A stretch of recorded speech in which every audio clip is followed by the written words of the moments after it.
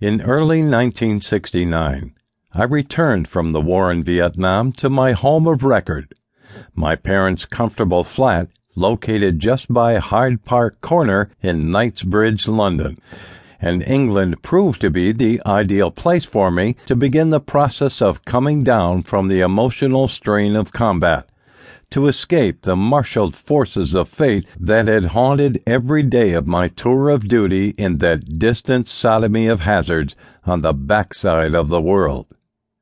The apartment went the full width of the building, thus facing both Knightsbridge to the front and overlooking Hyde Park at the back.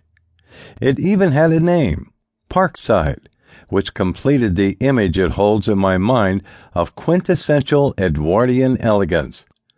Being reunited with my parents in that special place served as a hospice for jangled nerves and a respite from the need to move about very much while a fairly fresh bullet wound in my right hip could heal.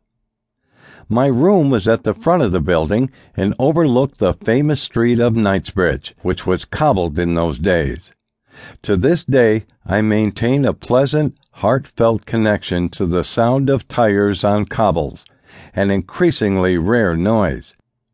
I relished everything about that place, the release from danger, the embrace of my family, and the English indifference to America's little Southeast Asian folly, about which I was seldom questioned and, except for the pain in my hip, rarely reminded.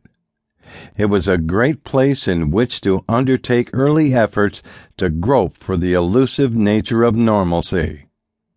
I spent a happy month or so indulging myself in the company of the family, lounging like a slug on the living room sofa with its view of the park.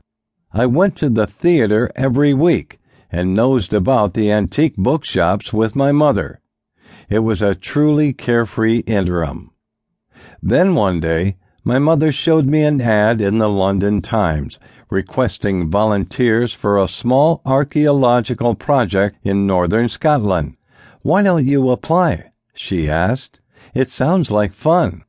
I did, and was soon rocking gently towards Scotland in a paneled railway compartment on a fast train called the Grand Scott.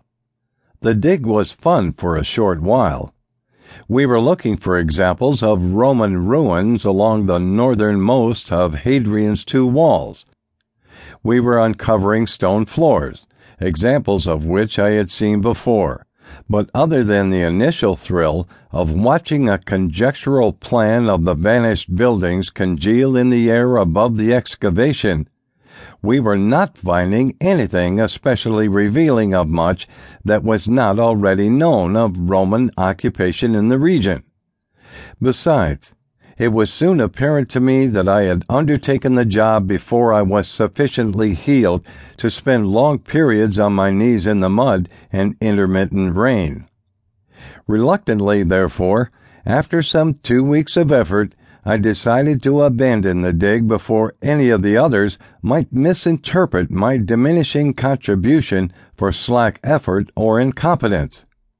As I thought it would be fun to take a short walking tour to see a bit of the countryside before getting the train back down to London, I was given a hand-drawn map to a different town than the one at which I had arrived. The unexpected adventures described in the book that follows resulted from that simple decision. As an incidental footnote, I learned years later that shortly after I left the dig, they made a fascinating discovery. They uncovered the floor of what had been the tanner's shop. Because of the preservative nature of the tanner's runoff, a number of interesting discards had been held in the oxygen-deprived muck for almost 20 centuries, to be recovered in pretty good shape. In addition, among fragments of writings, they recovered a portion of a Roman field manual that prescribed the proper way to crucify. But by the time they made these discoveries, I was otherwise occupied in a way I would never have imagined.